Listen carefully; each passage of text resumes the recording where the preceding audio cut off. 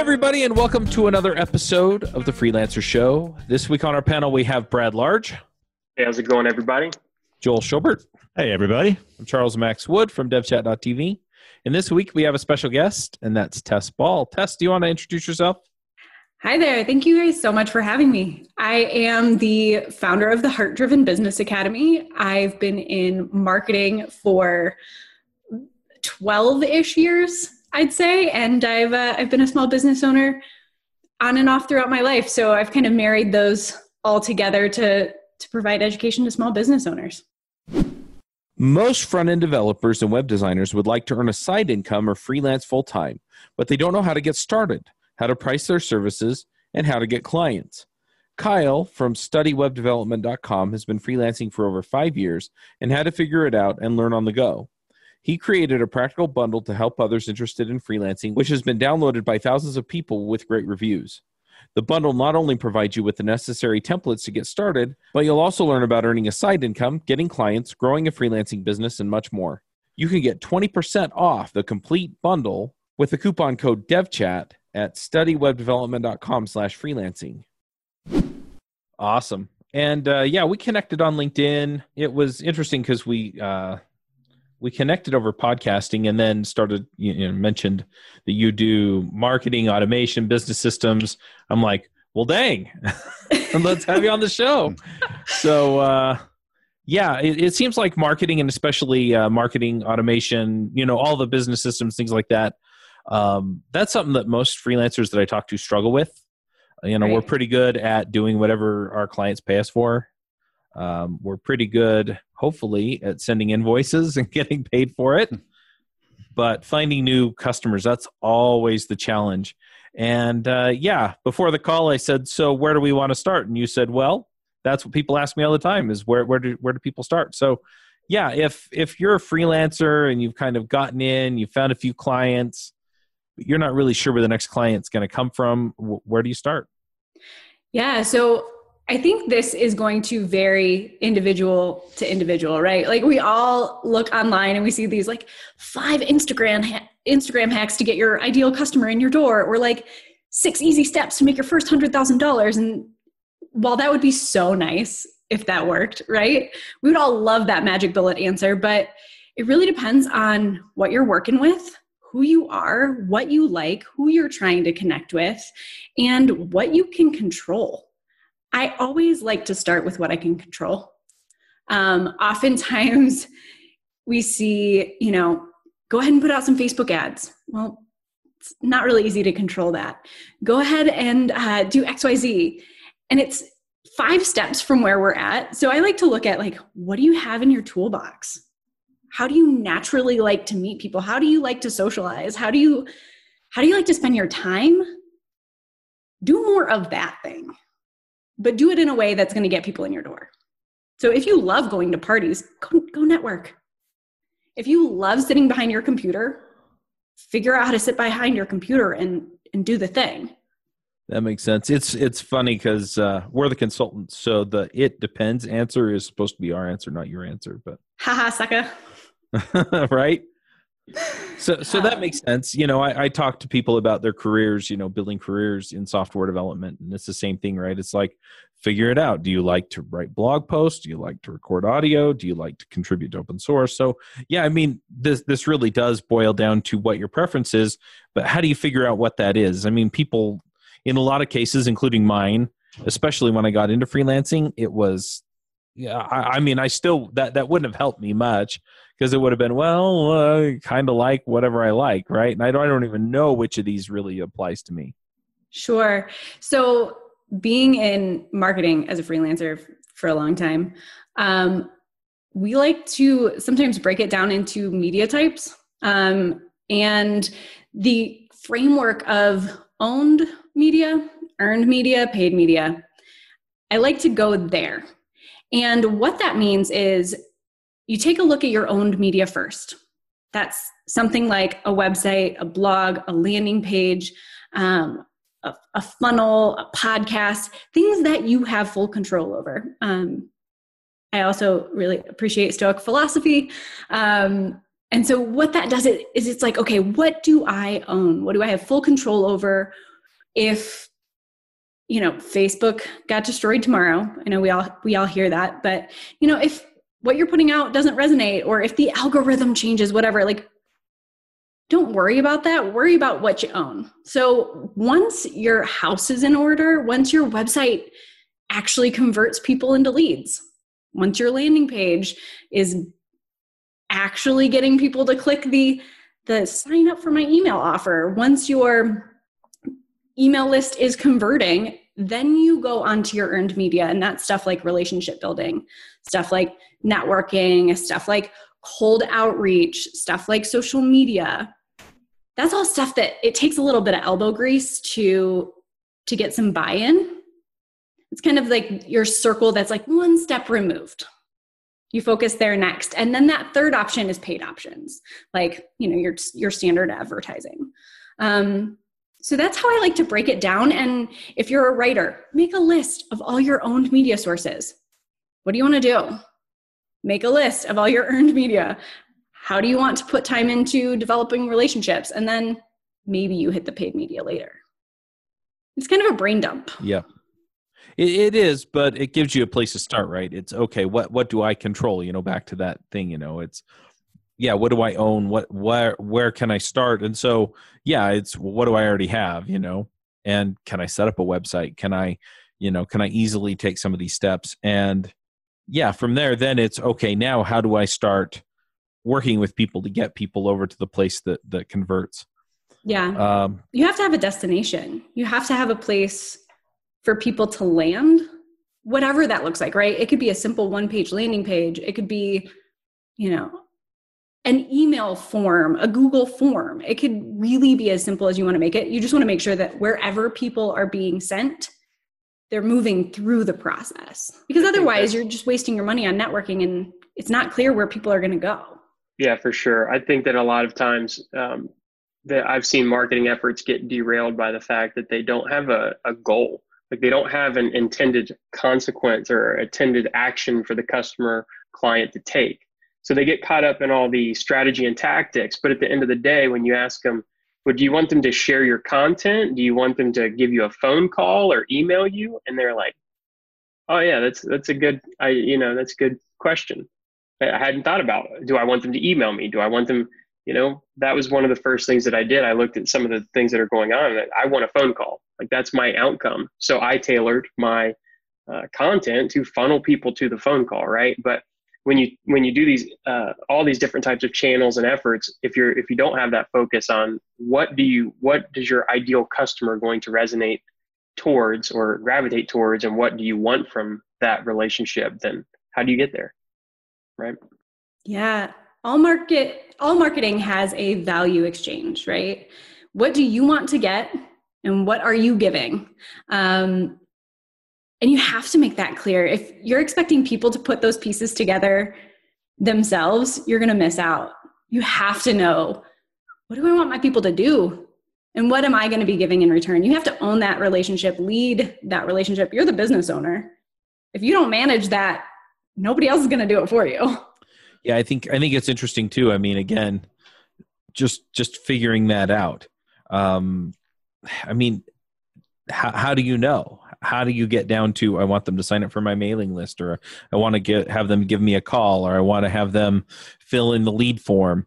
I guess you could try the different methods and see what works, but a lot of people don't even have enough experience to know that, right? Right. And I think oftentimes a lot of folks jump into this freelance business without realizing it's a business, without realizing that when you are in business, there are systems to be created. There's a flow that you have to manage. And a lot of us are just winging it. And there's beauty in winging it. But when you learn to systematize your efforts, things become a lot easier, and you have to start somewhere. So if you are inclined to get people on the phone, create a system for getting people on the phone and start there. Pick one thing. If you want people to engage with you via email, create a ton of marketing that gets people to engage with you via email. But start somewhere. Your process can evolve. It can grow with you over time, but pick something. Start somewhere. create a system around it, because you can always modify your systems. Yeah, I think that's the other thing that ties people up is it's like, well, if I build this whole system around phone calls and then it turns out the phone calls, yeah, it's not a permanent decision, right? And Right. It can so, always change. well, the other thing is that your content that drove them to give you a phone call can easily be adapted to getting them to fill in a form or email you or whatever else, right? The Right. things that get their attention don't necessarily tie into phone call or any other medium of connecting, right? You can always replace tactics with other tactics. Mm-hmm. You have to get a flow down, a communication flow, because that's the thing you're really working out. That's the thing you're really experimenting with. How do I manage the communication? You can plug and play tools, tactics all day. Do you want to schedule your appointments via Calendly or Acuity? It doesn't really matter. Do you want to use MailChimp or Constant Contact? Whatever, it doesn't matter. You can always interchange those things, but nailing down how that flow works, that's the important piece. Yeah, well, and it's interesting on my end of things.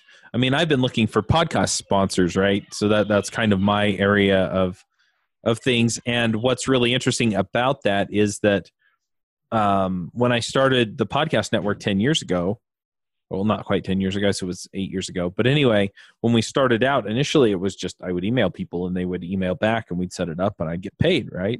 And the podcasting world has changed. And so I've had to adapt, right? And so I've been updating my systems and doing the outreach, which is how we connected because, I think I did a search on marketing or something. And then, you got a message about podcasts. And yeah, so it has to adapt. It's not just that it's going to adapt, it has to adapt. And as you're figuring things out, you're going to have to experiment anyway. So what kinds of things should I be experimenting with in order to maximize as a freelancer the effectiveness of what I'm doing? Can you say that question again? So what kinds of things should I be experimenting with in order to maximize the effectiveness of my system or funnel or whatever you want to call it? So data, I bring everything back to data. I'm one of those folks, and I'm imagining some of your audience, it also falls into that camp. There's a place to wing it, and your experiment can look any number of ways. But what I like to do is I like to pick one piece of data, experiment with getting that piece optimized, and then move on. So what that could look like for me, say you want to make sure that the people who land on your page convert. So that anybody who's coming to your website through any number of outreach methods, you want to make sure that people who land on your website actually do the thing that you want them to do. So you measure one of your CTAs, one of your call to actions. Over time, you make sure that that piece of data is performing well, and you create your experiments around that piece of data. Once you know that that's in order, maybe you add in something else.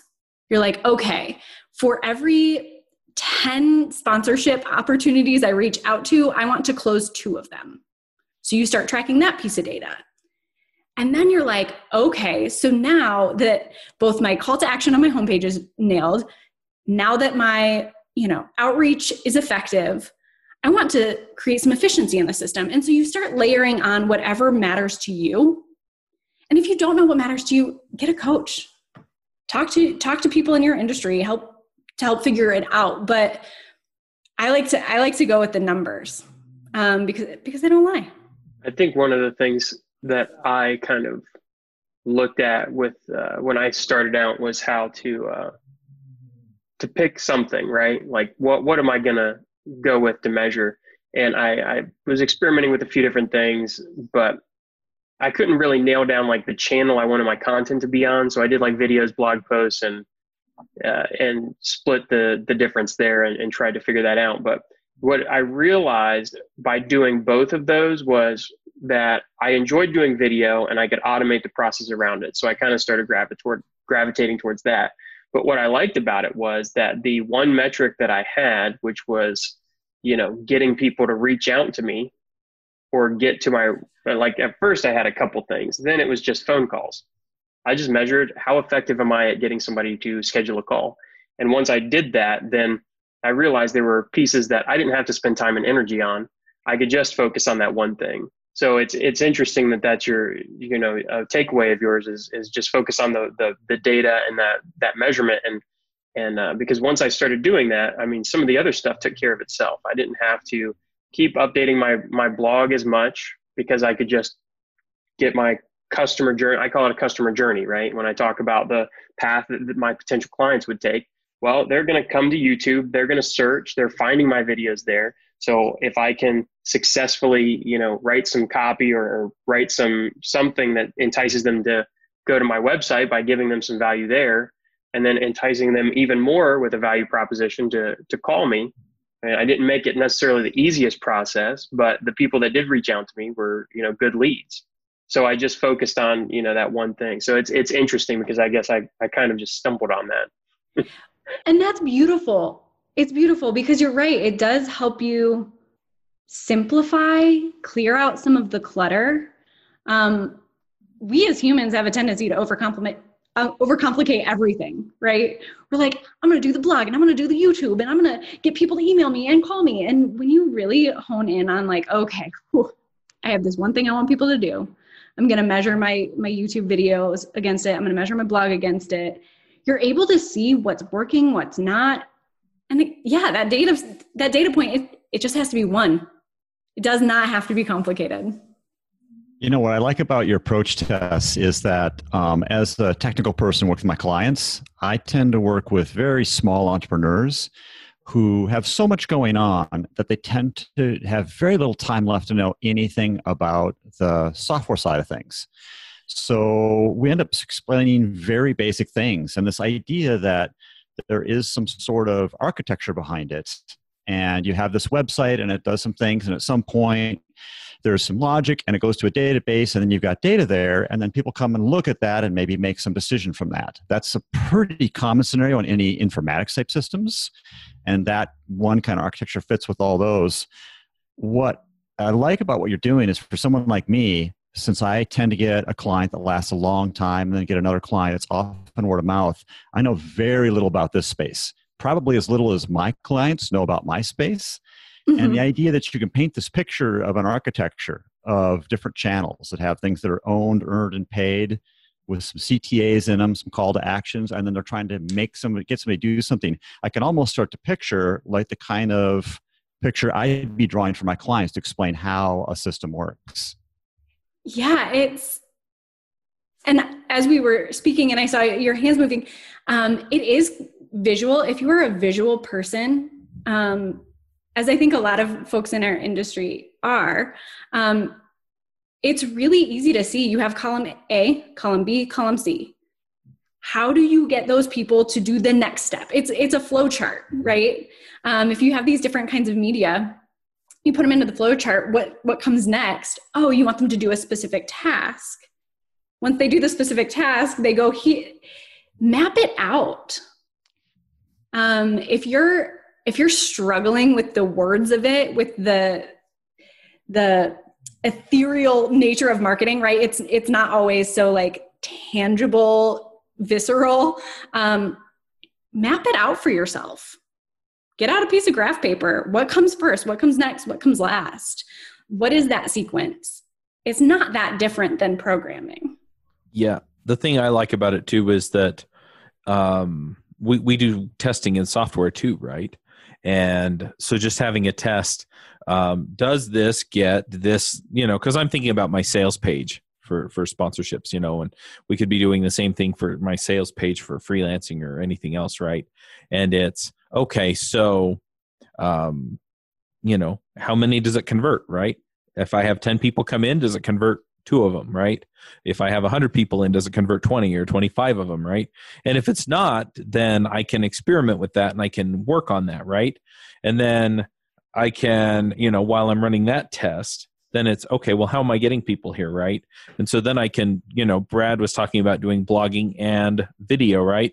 And so I can say, okay, well, I'm going to put up 3 videos and 3 blog posts for the next few weeks. and see which of those can, come into the page and convert better, right? And so I can run the tests one piece at a time. And, and then it doesn't feel like this big, because we're talking about this system, right? But the system is made up of these little parts that are very tangible and testable. And that's what I'm liking out of this, is that it's like, okay, I just need to know what the numbers are and then see what I'm doing that improves them. Yeah. And it's going to take some time, much like anything you're testing. It's not going to be next month that you have all the magic answers. When you test these components individually over time, you'll get some really solid answers, but just know that it takes 3 months, 6 months, a year to really dial in every piece of this system so that it's running on autopilot so that you can stop worrying about your freaking marketing. Yeah, this is great. I think this is at the crux of, like, for me, where the big gap is to leap as an engineer, technical person over to this marketing mindset. Just as you two guys were talking, the whole idea in an engineering system or software system of designing something that would move from working 5% of the time to 10% of the time, that's not something we generally do. When we make a website and it's supposed to do a certain thing when you press this button, it's supposed to work nearly 100% of the time. And all our tests try to get it there. If someone finds one case where it doesn't work, that's a bug. So this idea of now we're going for a statistical definition of success, it's a really big mind shift for an engineer. Yeah, but that's we really do it with performance anyway, right? I mean, if you're writing a website, yes, it is a different mindset even for performance testing, right? But for the website, it's the same thing, right? It's how do I optimize my code so that it'll run faster, so that it'll be more efficient, so that it'll connect to these other systems better, so that it, so that my query into the database is more efficient, more effective, so that the queries come back more quickly and things like that. So we do it. But yeah, generally we're starting with just the correctness, and the correctness is mostly 100% one way or the other. If you have a client, you have 100% correctness. Now you just have to, improve the efficiencies of your systems. Like if you have work, just give yourself the carte blanche.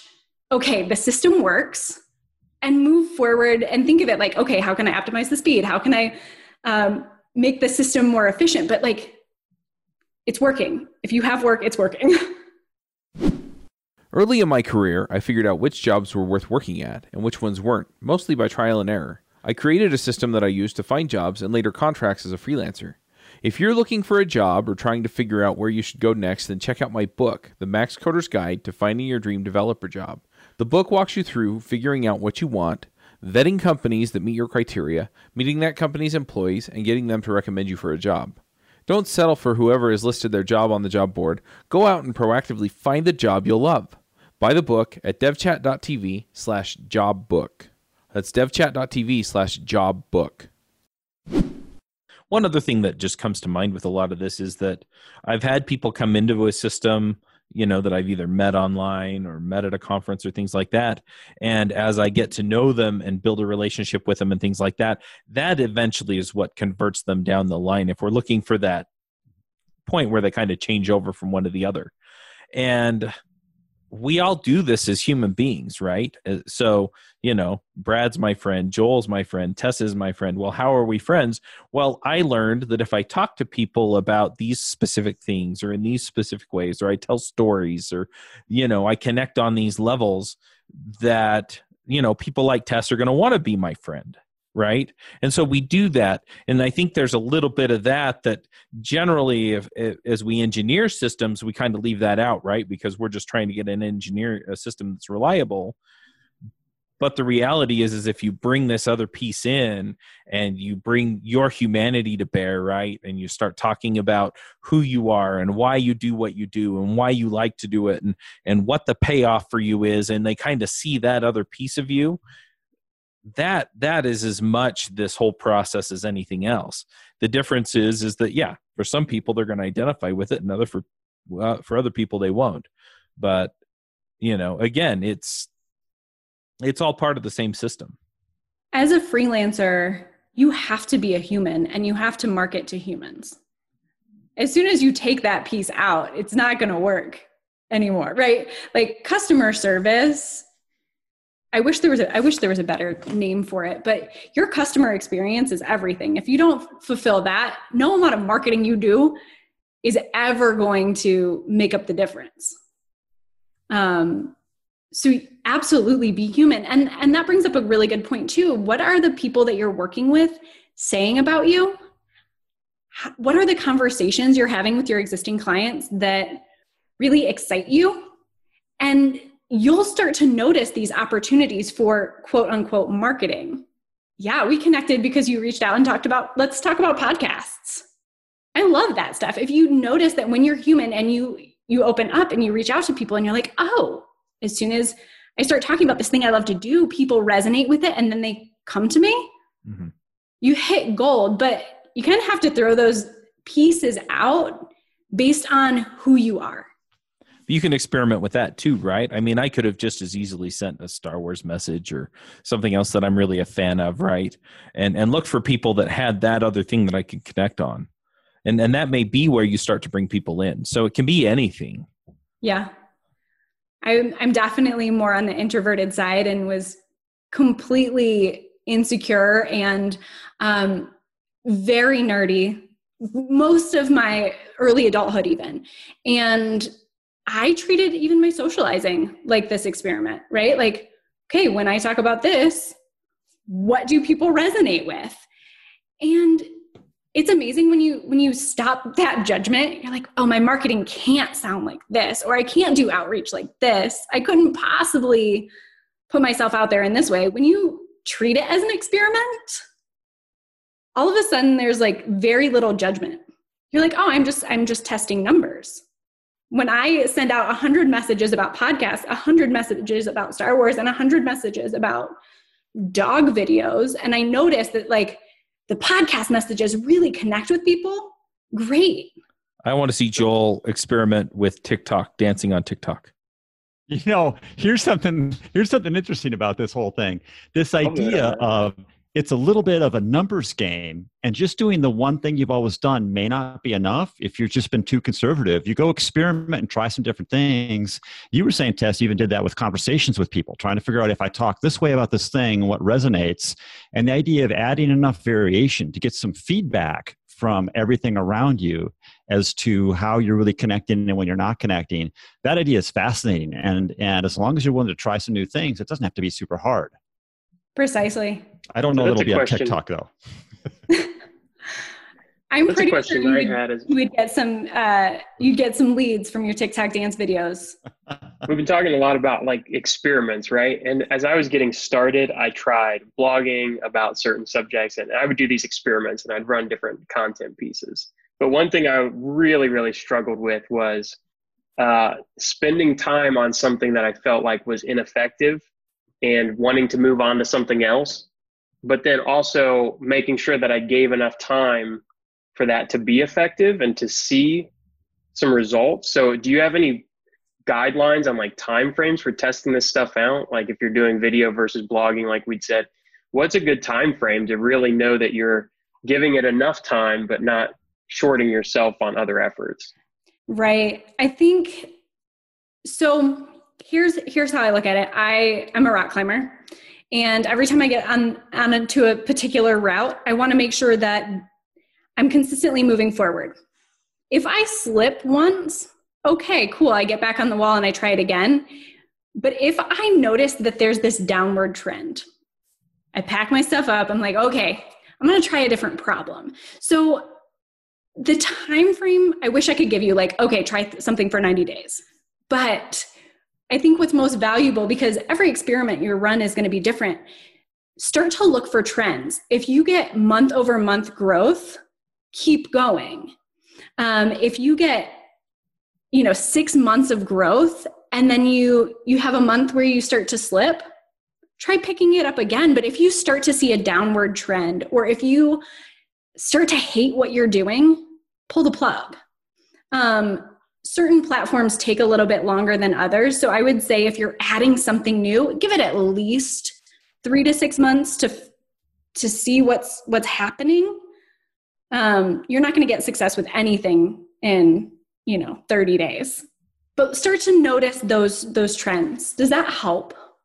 Yeah, I think that's really helpful. I think the platform specific, there's a lot of nuance there. So I'm glad that you spoke to that because I hadn't really thought about that when I was asking the question. But so for instance, like when I did YouTube, I was terrified to do video, but I started doing it because it seemed like the cool thing to do and I could automate a lot of stuff around it.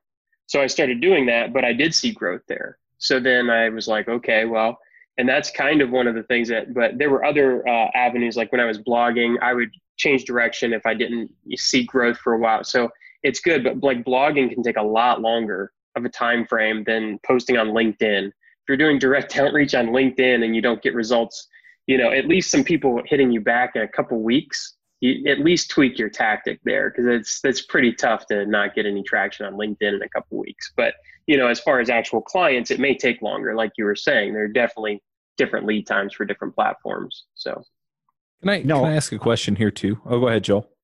I really like this idea of measuring whether you continue to go on by whether you're still having a feeling of moving forwards or going backwards. And I also rock climb, which I find interesting. But for me, that wasn't my first sport that I got good at. And I was not an athlete in high school, didn't play any sports, was not coordinated. And then the first sport I really excelled at was bicycle racing, probably in my late 20s, early 30s. Had an actual coach, followed a plan, and learned what it took to get really good at something. And after that, if I knew what that felt like in one sport, I could tell in another sport if I was moving forward or not. My guess would be if it's your very first time doing any channel in marketing, you might feel kind of lost and not have a real good guideline for whether you really are moving forward or not, or what the time frame should be. That's a really good point. Anytime you're putting yourself out there in a new way, at least for me, it feels really awkward. I feel like I'm wearing just like this jacket that doesn't fit right. Like I don't know what to do with my hands. It's easy to get lost. And if you rely on your feelings about it, it's going to be extra confusing, which is why I look at data. Forward movement can mean a lot of different things to a lot of different people. Sometimes it means like you have more, say you're tracking your time and you realize that doing your LinkedIn networking takes you 5 hours one week, and then the next week it takes you 4 hours, and then the next week it takes you 3.5 hours. That could mean you're creating some efficiency in the system. That could mean forward progress. For others, it might be, the first week, 80% of my LinkedIn messages get read. And then the next week, it's like 85% get read and replied to. So pick the metric, whatever it is, that helps you feel grounded, that helps you feel like you have something to latch onto so that you're not feeling so lost. And it doesn't have to be any prescribed metric. You get to make it up, but pick one. Does that help? Yeah, that's great. One other thing that I'm wondering though, because Brad asked, how long do you keep going with your strategy, right? It could be, I'm going to connect on LinkedIn. I'm going to connect on Facebook. I'm going to connect on this other thing. I'm going to do blogging. I'm going to do video. But it feels like there are other variables, right? I'm talking about this particular aspect of what I do, or I'm answering people's questions in blog posts, or so it could be the content, it could be your approach to the content, it could be the actual content strategy.